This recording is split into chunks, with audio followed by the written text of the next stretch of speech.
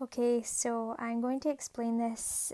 It's an amazing miracle because it's just time spent with God in communion, and also so in Trinity. And ultimately, what I was praying about was a deepening in the spiritual union. And I got from that Mark 14:12. So I quickly went to find out what it was. And at first I was thinking, okay. And then I thought, okay. And then I thought, wow, okay. And it's this. And the first day of unleavened bread, when they killed the Passover, his disciples said unto him, Where wilt thou that we go, and prepare that thou mayest eat the Passover? And the most important part was this: Where wilt thou that we go, and prepare that thou mayest eat the Passover? So, as many different connotations as we can have from that, and what they mean personally. There's also what we can share with this overflowing cup of abundance and peace and love with God. Because ultimately, this particular question led to a particular answer.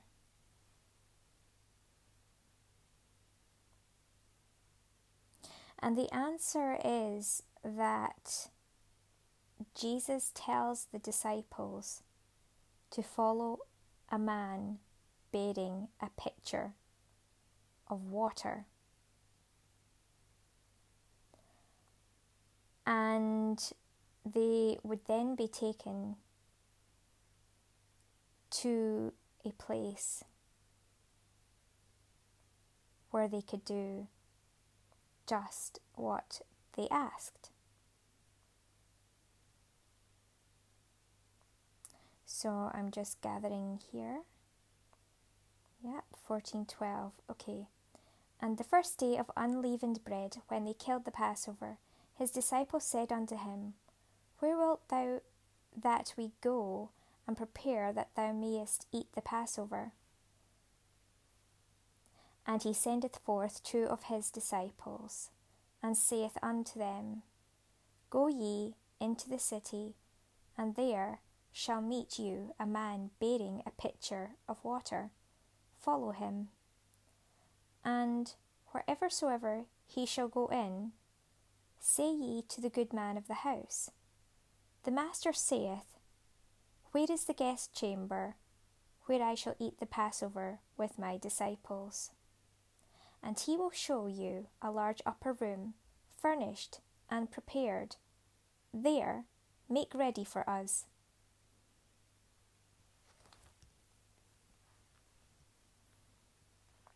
Wow. So imagine just like hearing that, obviously I've read the Bible many times, but there's only certain ones or certain parts that stick out to me. So when I first got this in the spirit in prayer, to look at Mark 14, I was like, wow. Anyway, moving on from there to, obviously what I personally was in communion about, I had to go and search the particular word that was coming into my head, and then Passover. And when I searched both of those together, it came up with the different cups, and each one had a letter on them, and and it kind of looks like, first of all, obviously, when people are leaving Egypt under bondage and slavery, okay, so, and then they move to sanctification, so that's the first cup. The second cup was obviously the cup of wrath poured out. Do not drink, for the Messiah drank it for us. So that's the part when you realise, obviously, in your walk further with Christ, all that Christ did. And then you're able to drink from the cup of blessing, salvation, redemption, which is filled to overflow. And so as this occurs, obviously there's overflow coming in different ways. So we overflow in our blessings as the cup bearer, the water bearer, because we have the gift of the Holy Spirit truly when we're able to do that, when we feel that upon ourselves, we are overflowing. And so the fourth cup is known as the one which is for the everlasting covenant, looking to eternity, and it's to be drank at the second coming of the Messiah in the millennium, it says here in this particular picture. Now,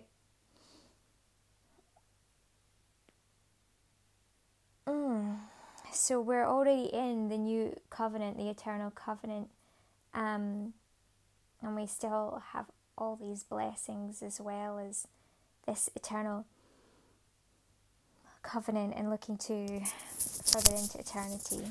And so I want to look a little bit closer at obviously Jesus is the water of life, but then to go on from there,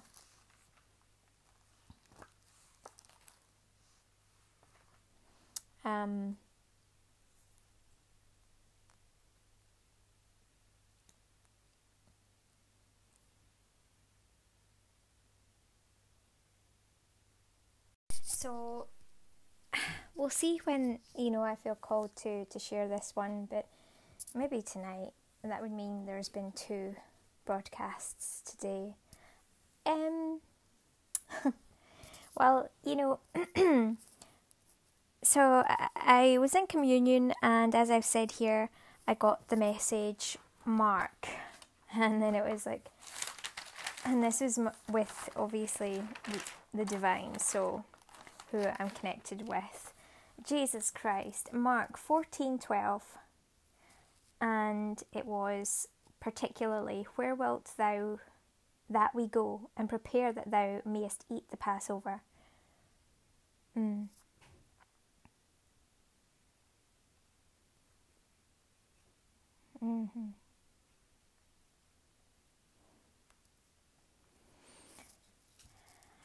And so straight away, that's about, who, where, and how do you share that the Holy Spirit, and that's what it's all about at this point. And so, obviously the answer to that is that you go and you find, or go into the city and you'll find the man bearing a pitcher of water. And I thought about it just this way when I just came back here. I thought about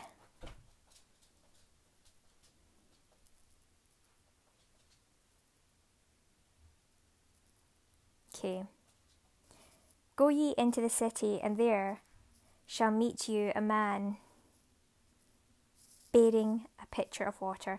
But think of it this way. So, first of all, go ye into the city, and there shall meet you a man bearing a pitcher of water. Or think of it this way. Go ye into the city, and there shall meet you a man bearing a pitcher of water. Follow him. And so as we think of that man as in Jesus Christ, as in the Holy Spirit already with us, we also too, having the Holy Spirit being emptied into us and overflowing, are therefore overflowing with our gifts of the Holy Spirit, and we are able to bear that pitcher of water and be okay, for me, obviously a woman, for you listening, either a man or a woman, bearing that pitcher of water, bearing the fruits and the flow of the Holy Spirit of God. And that was beautiful, because at first I'm thinking, yeah, okay, I know I've already got the Holy Spirit in me, but I know what you mean. And into the city. So, you know, when you read the Bible, it can take you in all many different ways. You've talked about coming up and out and away from, you know, and separating off from. And then there's these other kind of parts as well about, okay, now you go in and now you're in community. And so it's like one thing to the next. But what it is, it's about making sure the bit in between is making sure our cup is overflowing.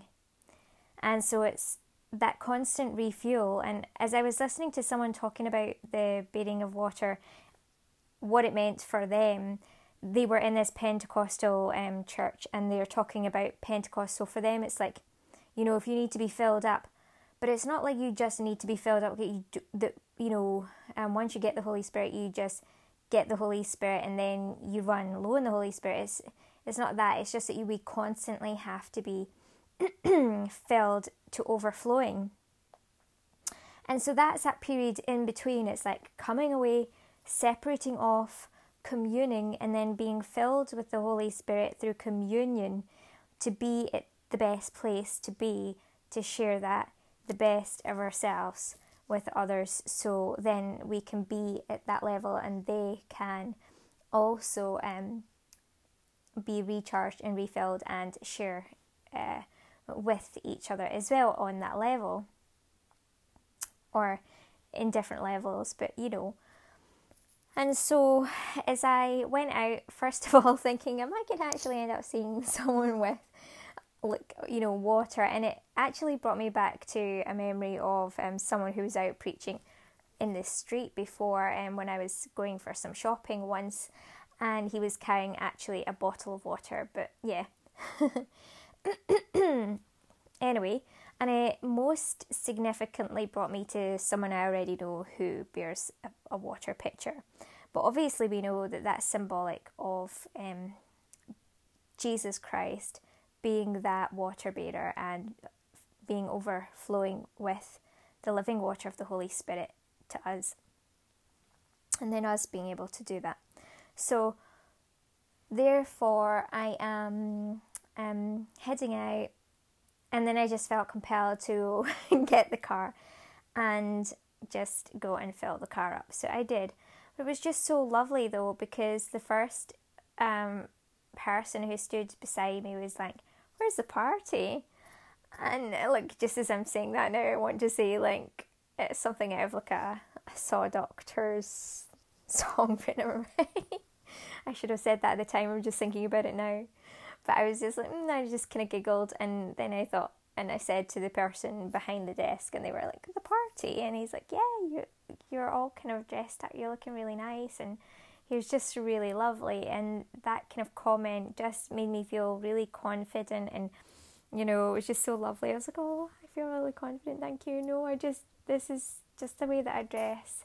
And so, on a daily. So he's like, "Oh, you'll be ready to go out for your dinner now." And I was like, yeah. Yeah, quite one.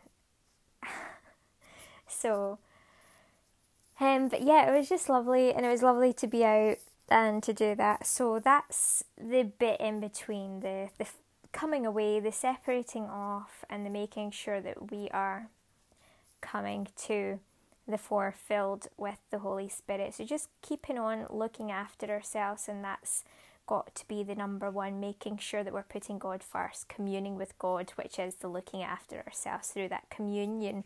That's how we're fed. That's the most important meal. Going out for our dinner for sure is going to be always most essentially about communing and being fed by the Word of God, being fed by the Holy Spirit.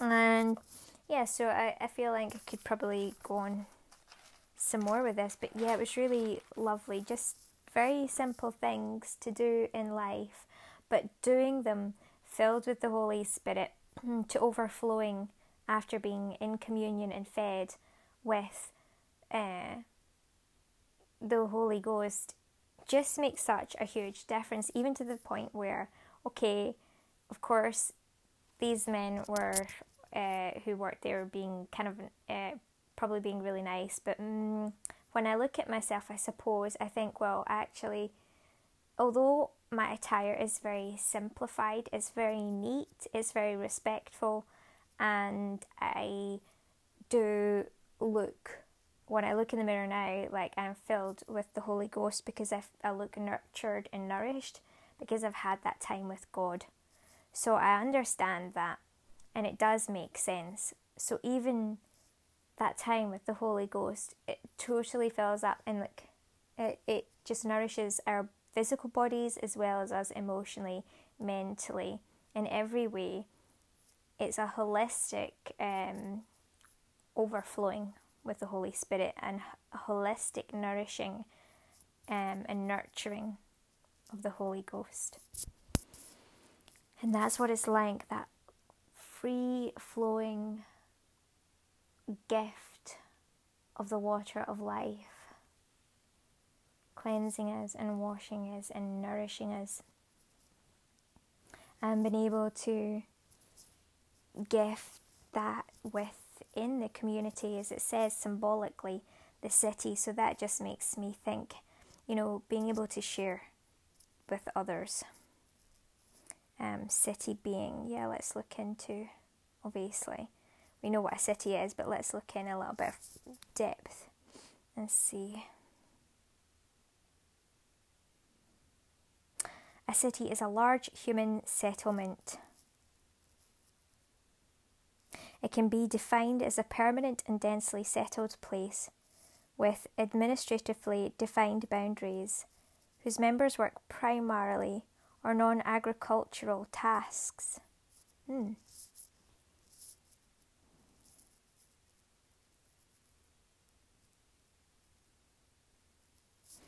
Other important traits of cities besides population include the capital status and relative continued occupation of the city.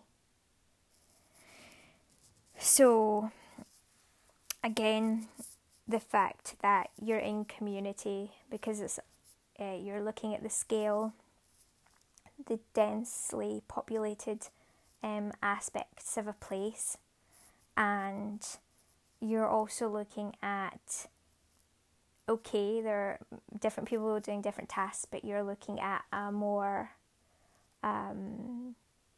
cerebral, mental, and then potentially spiritual sort of thought-provoking and I feel like I want to say administrative, but yeah, a thought-provoking type of way of communicating and being about itself and each other. And so that's what I gather from that in terms of, when you're going out. So in that way, because it's more cerebral, of course, that's not to say that agriculture isn't. It's a different type of agricultural. It's actually, a wonderful, refreshing aspect of also very much what Jesus talked about the sowing and putting the hand to the plough, talking about, these aspects as metaphors for the more spiritual life. But here we're looking at how to kind of share the gifts of the Spirit. So it's just focusing more on the cerebral rather than just being alone in the fields, so to speak, or doing agricultural work. Not that you can't do that in teams as well, but it's just giving a more heightened place to really concentrate on the cerebral to the spiritual communion and communication between God and people. So that's what I get from that, and it is. It's really lovely.